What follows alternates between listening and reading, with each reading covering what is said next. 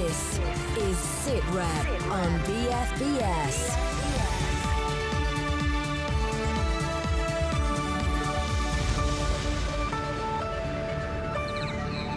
Libya comes under the spotlight as MPs investigate the legalities of the campaign. Cert's likely to fall soon, but there's still no sign of Gaddafi. Meanwhile, Cyprus's role in the conflict has come to an end. We look at the island's strategic significance and its future as a British base. And we'll hear about what's being done to win the battle against the persistent problem of pirates.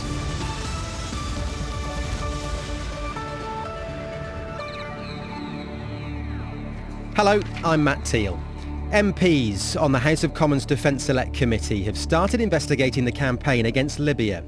Their first evidence session yesterday concentrated on the legal basis for military intervention, with a host of key diplomats as witnesses. First to be questioned was Sir Mark Lyle Grant, the UK's permanent representative to the United Nations. Conservative MP Julian Brazier asked about the way the Security Council resolution authorising force had been implemented. In the light of subsequent actions and the fact that we took that wide-ranging resolution extremely widely to the edges of its possible interpretation, how do you think Russia and China in particular, the two veto carriers, actually lived with our interpretation of it? I mean, what was their reaction? Well, there's clearly been some impact in the discussions on the Security Council since then in areas outside Libya, as well as on the subsequent discussions that we have on Libya. Such as in Syria. And we saw that last week on Syria. And it was quite clear that the Russian and Chinese veto of quite a mild resolution in the end on Syria was justified by Russia and China, that they did not want to start down a road that would end up with military authorizations, as in the case of Libya. With questions being asked, at least in Moscow and Beijing, about the legal basis for the war, Labour MP Di Havard was worried about the possible impact on the individuals involved. We are a signatory to the International Criminal Court, and our personnel involved, be civilians or military, have particular legal obligations. And I want to be very clear that they are not left exposed by political expediency of decision making, and that legality is really there. But that was rejected by Foreign Office legal counsellor Cathy Adams. I think on the legality, I don't think there's any serious issue about the fact that the Security Council has the power under Chapter 7 of the Charter to authorise the use of force, which it did in this case. As far as the targeting is concerned, that's actually a slightly separate issue, because the legality of the operation is separate from the legality of how the operation is carried out, which is essentially what the ICC is looking at. It's certainly a very important issue, but I'm not MOD, obviously I can't speak to this, but I know that the process that they go through in terms of ensuring that the targeting is compatible with international humanitarian law is scrupulous. The Secretary of State and service chiefs are due to answer the inquiry's questions about the campaign itself in a fortnight's time. Well, I'm joined on the programme now by Professor Rosemary Hollis, who's a Middle East expert at City University, as well as BFBS defence analyst Christopher Lee. Thank you to you both for being on the programme. Rosemary, let's start with you. Is this always going to be the case from now on? Military action followed by a lot of picking through red tape? I suppose the reason for doing it now and being concerned about this inquiry and the potential legal problems has more to do with future campaigns or choices of whether to intervene or not, rather than whether prosecutions are going to result or something like that. It looks like the choice of targets in the case of Libya were so carefully made that nobody's going to be taken to task over that. It's much more about the implications of what's possible in the future. In terms of what's happening in Libya now and the hunt for Colonel Gaddafi, are we still within our remit? I mean, David Cameron in September, when he was visiting Libya with Nicolas Sarkozy, said that we will hunt him down, we will help you bring him to justice. Is that outside what was laid out by the UN when we started this campaign? Well, I think they could again argue that the violence against civilians was being perpetrated by the Gaddafi regime, and that he declared war on sections of his own population, and so going after him was an appropriate response. That having been said, we've seen in Sirte the real problem when you're backing forces that are themselves endangering the lives of civilians. So it rather depends what it is that they intend to do to support the National Transitional Council and the various forces that have been opposed to Gaddafi in the remainder of the war. I guess in a war situation, situations change as well. Things move on. The taking of Sirte is a very different situation to the taking of other cities in terms of how the forces embed themselves and the sort of military might that is needed to unseat them, if you like. Well, there was some very clever manoeuvring behind the scenes in terms of training and preparing different elements of Gaddafi's Libyan opponents. And I'm not sure whether the inquiry is going to go into that. There was stuff happening on the ground which was partisan, which is different from what NATO forces from the air targeted. Christopher Lee, let's bring you in on this point. The legality of war, and specifically Libya, what's your view? One of the difficulties, and I think it was emphasised by Cathy Adams that we heard, the Foreign Office legal counsellor, earlier in the programme, reminds me that a previous colleague of hers, Elizabeth Wilmshurst, in a very similar position, actually resigned from the Foreign Office over the legality of the Iraq operation. It is so important to get this right. It's the rules of engagement. If you say right, as David Cameron did when he was in Libya, we will hunt him down, i.e.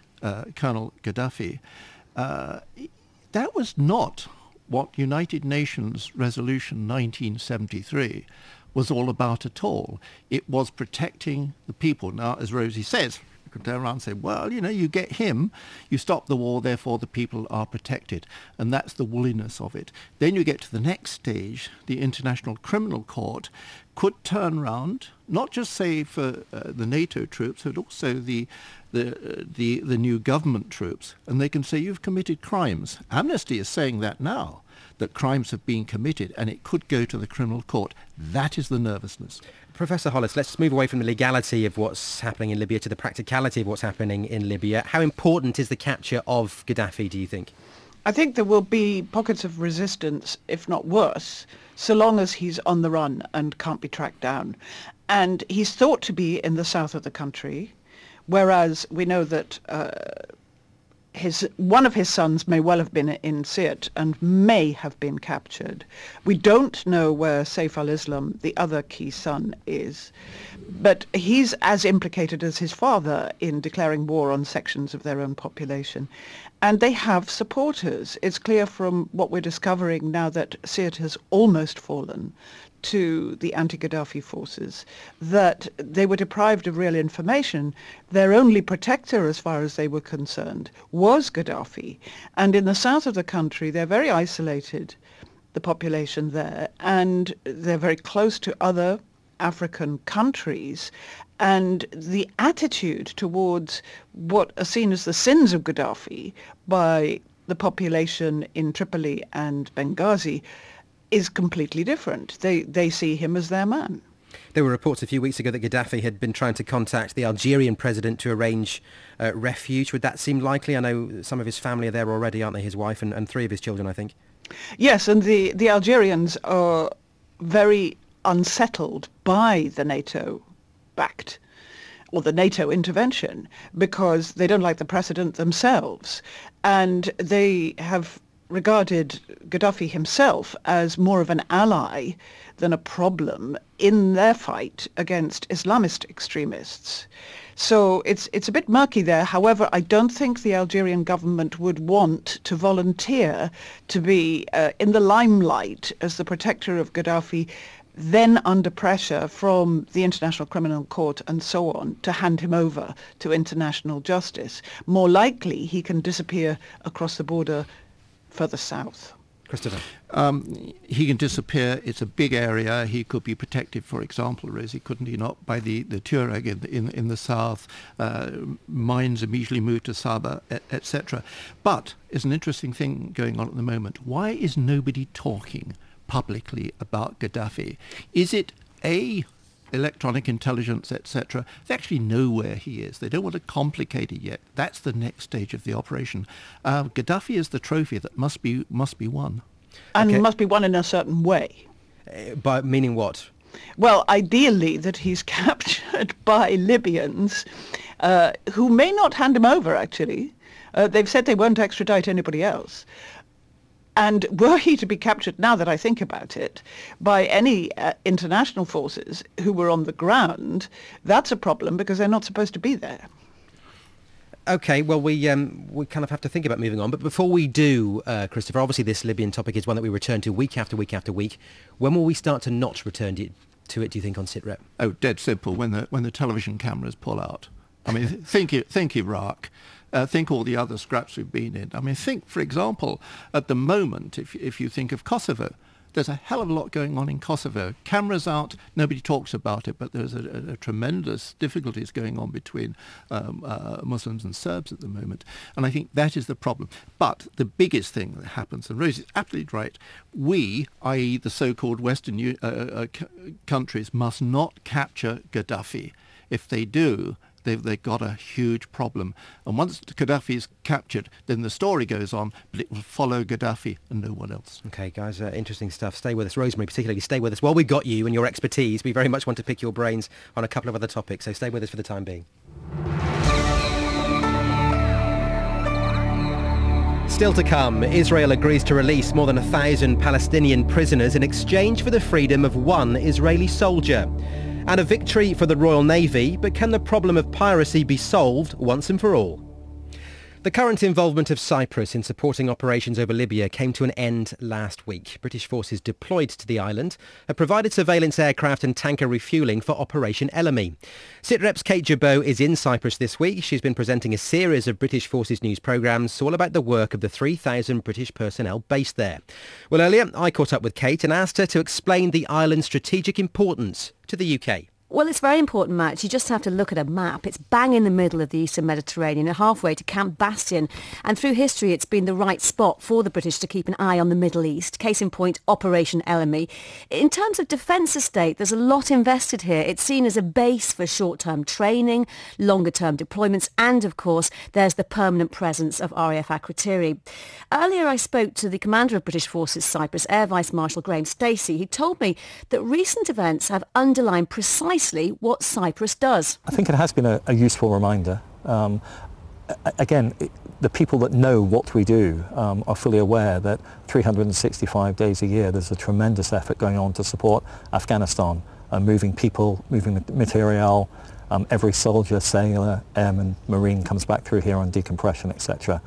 Ellamy did bring us into the spotlight, but the really amazing thing was that we did it without missing a beat, as well as doing Afghanistan, as well as having the Red Arrows training here, as well as having an amphibious task group training here, and as well as working up attack helicopters for Libya. So, and it all happened without any sense of abnormality at all. So, useful reminder of what Cyprus can bring. For us, it was business as usual. So, Kate, in this time of military austerity, how does the future look for Cyprus? Well, Air Vice Marshal Graham Stacey says it's looking good. You may remember that the Cyprus Review Team, which is examining just that, was launched earlier this year, headed by Lord Ashcroft. There is a strong argument to be made on the strategy front, so I asked Air Vice Marshal Stacey, does that override any concerns about cost? It must come as well as concerns about budget. I mean, we have to live within resources. We are the first to look at and encourage all of my people to look at better ways of doing business. I think the strategic importance is understood and is taken.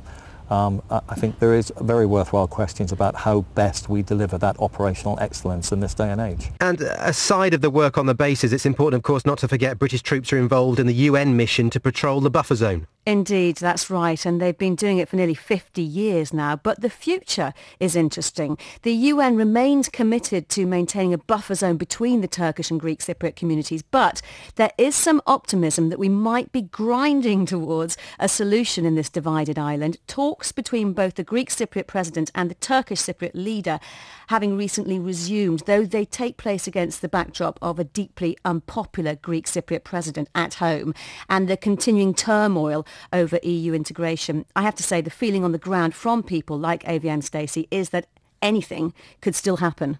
If I was honest, I think the jury is out. The leaders are engaged, but there's a lot of other things going on in the Republic and in the North as well. I think hopeful, but I wouldn't really say confident at this stage. The next big test is the leaders will meet the UN Secretary General in New York at the end of this month. I'm not going to try and predict what's going to happen.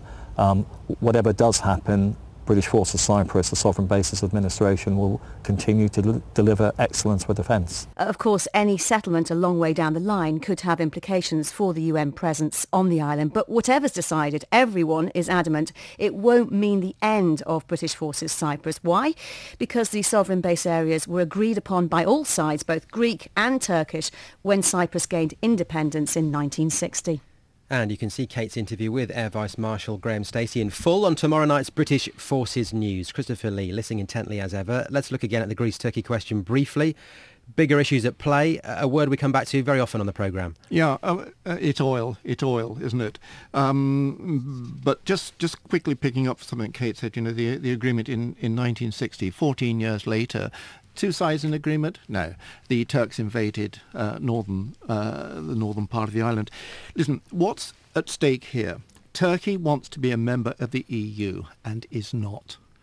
They've got to get some resolution on Cyprus as well as human rights in Turkey itself before they'll become members of the EU. If that doesn't happen, then this is going to drag on. Second part of it, you'd think that both members of NATO, they could really sort it out. Well, that's what people said about Spain and Britain over Gibraltar, didn't they?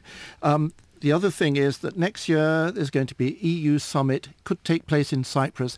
Turks would get mad. Latest thing, 3 weeks ago, oil exploration started off Cyprus. What happens? The Turks put their ships to sea and say, you may come into our economic zone. If you do, we'll do something about it. It is not the best atmosphere to get an agreement, is it? No, certainly not. Christopher, thank you. We're going to move on the programme now. The Palestinian group Hamas and Israel have agreed a prisoner swap deal whereby one Israeli soldier and approximately 1,000 Palestinian prisoners held in Israeli jails will be released. 19-year-old Sergeant Khalid Shalit was captured just outside the Gaza Strip more than 5 years ago. Now 25 years old, his story has become a celebrated cause in Israel. Professor Rosemary Hollis from City University is still with us on the programme. Rosemary, this deal does seem very lopsided. Can you explain why Israel has agreed to release so many prisoners in return for just one of their own? It's fairly normal in prisoner exchanges in the Israeli case. For one reason, they arrest an awful lot of Palestinians. In fact, if you're a young Palestinian man between the ages of, say, 16 and 30, it's remarkable if you don't come to the attention of the Israeli authorities and that you don't spend some time in jail. However, there are those who were locked up by the Israelis even before the Oslo process began for doing things that became or at least for taking the instructions of Yasser Arafat, who then under the Oslo process became the president of the Palestinians and met frequently with his Israeli counterparts. So you have to understand the context to realize that the Israelis have a lot of bargaining chips here and they reserve them for moments like this, and the norm is that the Palestinians get quantity in return for what the Israelis regard as high quality. So why is the timing of this deal now so important? You could argue that Bibi Netanyahu, the Israeli Prime Minister, is playing two games here. One is he's reminding the Palestinian president, Mahmoud Abbas, who just went to the UN with a bid for recognition for Palestinian statehood, that the Palestinians are divided between the West Bank and Gaza, between the Fatah leadership of Abbas and Hamas, who control the Gaza Strip. And he's just done a deal with what in other terms the Israelis regard as their main Palestinian enemy. And the other thing that he could be doing is satisfying the public pressure inside Israel on this iconic issue as a way of rehabilitating himself or reconfiguring the politics inside Israel in the aftermath of a couple of shaking experiences. One, a mass protest of middle classes in Tel Aviv especially, but also in Jerusalem and other towns, against the cost of living and the government behavior, especially over private business and so on. So he's been under fire from a key section of the Israeli population, and this will win him points. So, Christopher, Rosemary's laid out there very sort of sensibly why it's important and why it's happened now. Just in terms of the strategy, though, I want you to pick up on that one, because in the past 30 years, this is the statistic, Israel have released 7,000 various Arab prisoners in return for 16 of their own and more than 10 bodies. Is this a policy that's sustainable when Palestinian militants openly say, well, this is a strategy we're going to continue to employ? We kidnap and we abduct Israeli soldiers. Yeah, it is sustainable because you do it. When there's an exchange, it's like any other agreement. It is momentarily. It doesn't change things. It simply reflects the relationship between the two at the same time. We have to understand this is important to the United Kingdom. It's important to the United Kingdom's economy, oil again. It's important to us politically. It's important to us militarily. Anybody who says we don't get involved there, 2003. Look at all our defence agreements within the region. Start to get some settlement, or see to be part of helping to get some settlement, then your stock rises. It'll never rise that far, but it does rise, and that's why it's important to us. Well, Rosemary, I wanted to ask you the same question, really. Why should we care? Why is this important to us, in your opinion? I'm dubious, the mantra, there must be a two-state solution, and the parties will eventually have to agree it, and it's obvious to everyone, and it's in British interests and European interests. I'm dubious that a two-state solution would actually bring an end to conflict. And if we had the time, we could look at what the situation is in Northern Ireland. Have we got an end to conflict and animosity, or have we got conflict management? And the other concern that I have is that nobody can really envisage implementation of a two-state solution because of all the heavy lifting that would have to be done, getting settlers out of the West Bank to make a viable Palestinian state and so on.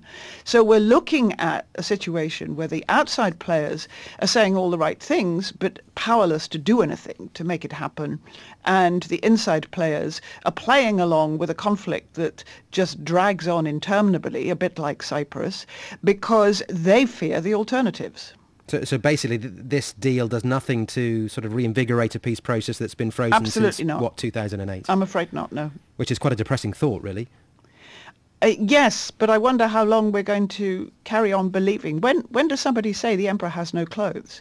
The two-state solution is actually further away now in terms of Israeli public opinion and what the Palestinians could ever settle for. They have no cards left, the Palestinians.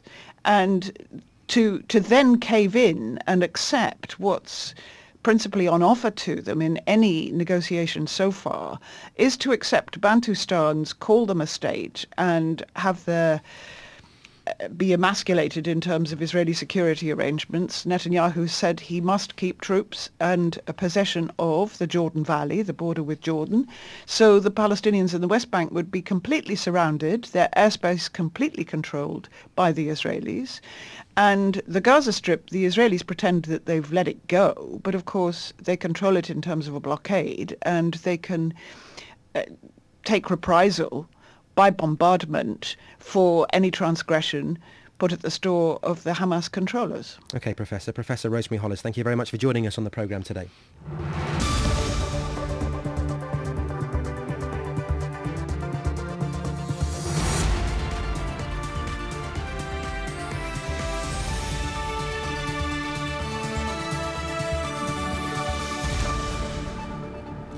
Earlier this week, British and US naval forces rescued an Italian ship that had been hijacked by Somali pirates. The 56,000-ton bulk carrier Monte Cristo was hijacked 600 miles off the coast of Somalia on Monday. The Ministry of Defence said the pirates surrendered as a ship from the Royal Fleet Auxiliary and a US frigate approached. All 23 crew members from Italy, India and Ukraine were freed unhurt. A key element in the success of the operation was that the crew were able to maintain control of the ship's motors and steering from inside an armour-plated panic room on board, preventing the pirates from either controlling it or threatening their lives. But another, more traditional technique was used by the crew to allow them to be rescued. They threw a bottle overboard with a note saying they were safe and not under direct threat, clearing the way for a military operation to be launched.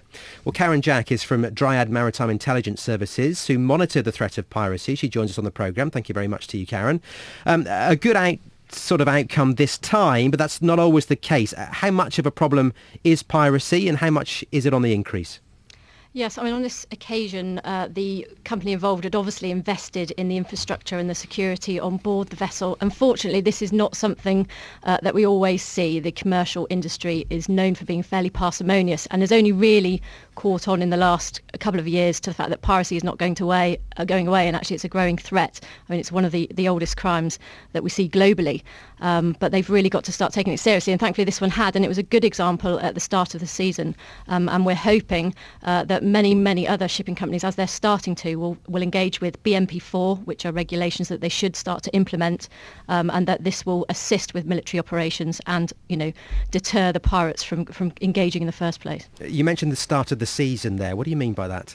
Well, we have a couple of piracy seasons. Basically, over the summer months, the southwest monsoon comes in, and the wave heights in the Indian Ocean, across the whole Indian Ocean, are actually too high for pirates to leave the beaches in Somalia and go off to sea. They generally use small skiffs as well as larger mother vessels, but in order to transfer across from one vessel to another, they need to use a small craft, and if the wave heights are too high, they can't do it. So basically, from the months of sort of June to the end of September, we don't see much piracy activity, and then we see it come out again beginning of October, as it just has. What's the cost of piracy, do you know? Vast, and I can't give you a figure for that, but the scale of the ransoms has been increasing gradually over time, and of course when the pirates see that they can ask for a very large ransom and then get it paid, they just keep asking for more, and then of course that gets reinvested in piracy infrastructure and the problem just gets worse. So as long as ransoms keep getting paid, then the price will continue to increase, and of course it becomes a very lucrative business model that other people want to jump on the bandwagon for. Sorting out ransoms in the first instance is another way that we can attack this problem. How should it be attacked? Talk us through some of the ways. Obviously militarily, in this case, the one we heard earlier in the week, but also a lot of shipping companies, I guess, are using private forces to guard their property. Yeah, I mean, the military can only assist the commercial shipping industry if it will assist itself. And this is a message that we've been trying to spread. You wouldn't expect a policeman to stand outside the front of your house to protect it. The shipping industry is making an awful lot of money moving fuels and cargoes around the world, and therefore they need to invest in this themselves and take some responsibility for it. And then, the military will come in to help if they have done everything that they possibly can do to help themselves. I mean, that's how I see that it should run. There are laid down measures in BMP4, as I mentioned already, and conscientious ship owners are starting to invest in that quite heavily, and that's really good to see. There are private maritime security, physical security companies out there, and sitting impartially as an intelligence provider, we see the good, bad and ugly, and actually there are some really, really good ones out there. There are guys who are, straight out of the forces, they've come straight from the Royal Marines or from the Army. They're very, very well trained. They understand rules for the use of force instead of rules of engagement. And these guys are out there. Their services are out there, and the commercial shipping companies are starting to buy into them. But at the moment, what we're not seeing is a great engagement with our military towards this kind of complementary service. And I think that's something that perhaps could be invested in and improved. Christopher, talk about that relationship between the military and the private companies. Is enough being done? What's your take? One of the difficulties, for example, for the Royal Navy is that is the rules of engagement. Also, how far can they stretch it? We had an incident a couple of months ago where they lifted a skiff with pirates on board, took them on board, couldn't do much about it, gave them a good meal, filled them up with fuel and directed them back to Somalia. And then what do you do with them? Just supposing you do hold on to them. If you're French, for example, you might go off and you prosecute them, and that's been done. But there's nothing in the United Kingdom that can do that. All you're there to do is not necessarily to prosecute, but is to prevent. And if you can protect ships, you've really done the job. You're not an international court on this. So we're ending the programme almost where we started it, talking about the legalities of conflicts, aren't we? We started talking about Libya. We're now talking about piracy. The problems are the same. It's litigation. Once you put a military force into any area, even a benign area in the world, it looks over its shoulder at its own rules of engagement, which can be updated every 12 hours, for example, but also the international rules and how it interprets them. It's a nervous part of the process of being a commander, and I think that's as far as they're ever going to go. Which is, I was going to say, are we ever going to crack this or not? Probably not then, really. Well, I was attacked by a pirate in the Straits of Malacca, and that was 30 years ago in a yacht I was sailing. So it's been around for some time. Okay, Christopher, thank you. Karen Jack as well from Dryad Maritime Intelligence Services. Thank you for joining us on the programme, and to all our other guests as well. Tell us what you think of the programme by following us on Twitter at BFBS SitRep, or you can email us at the usual address. Kate's back next week. From us here, though, goodbye. Thanks for listening.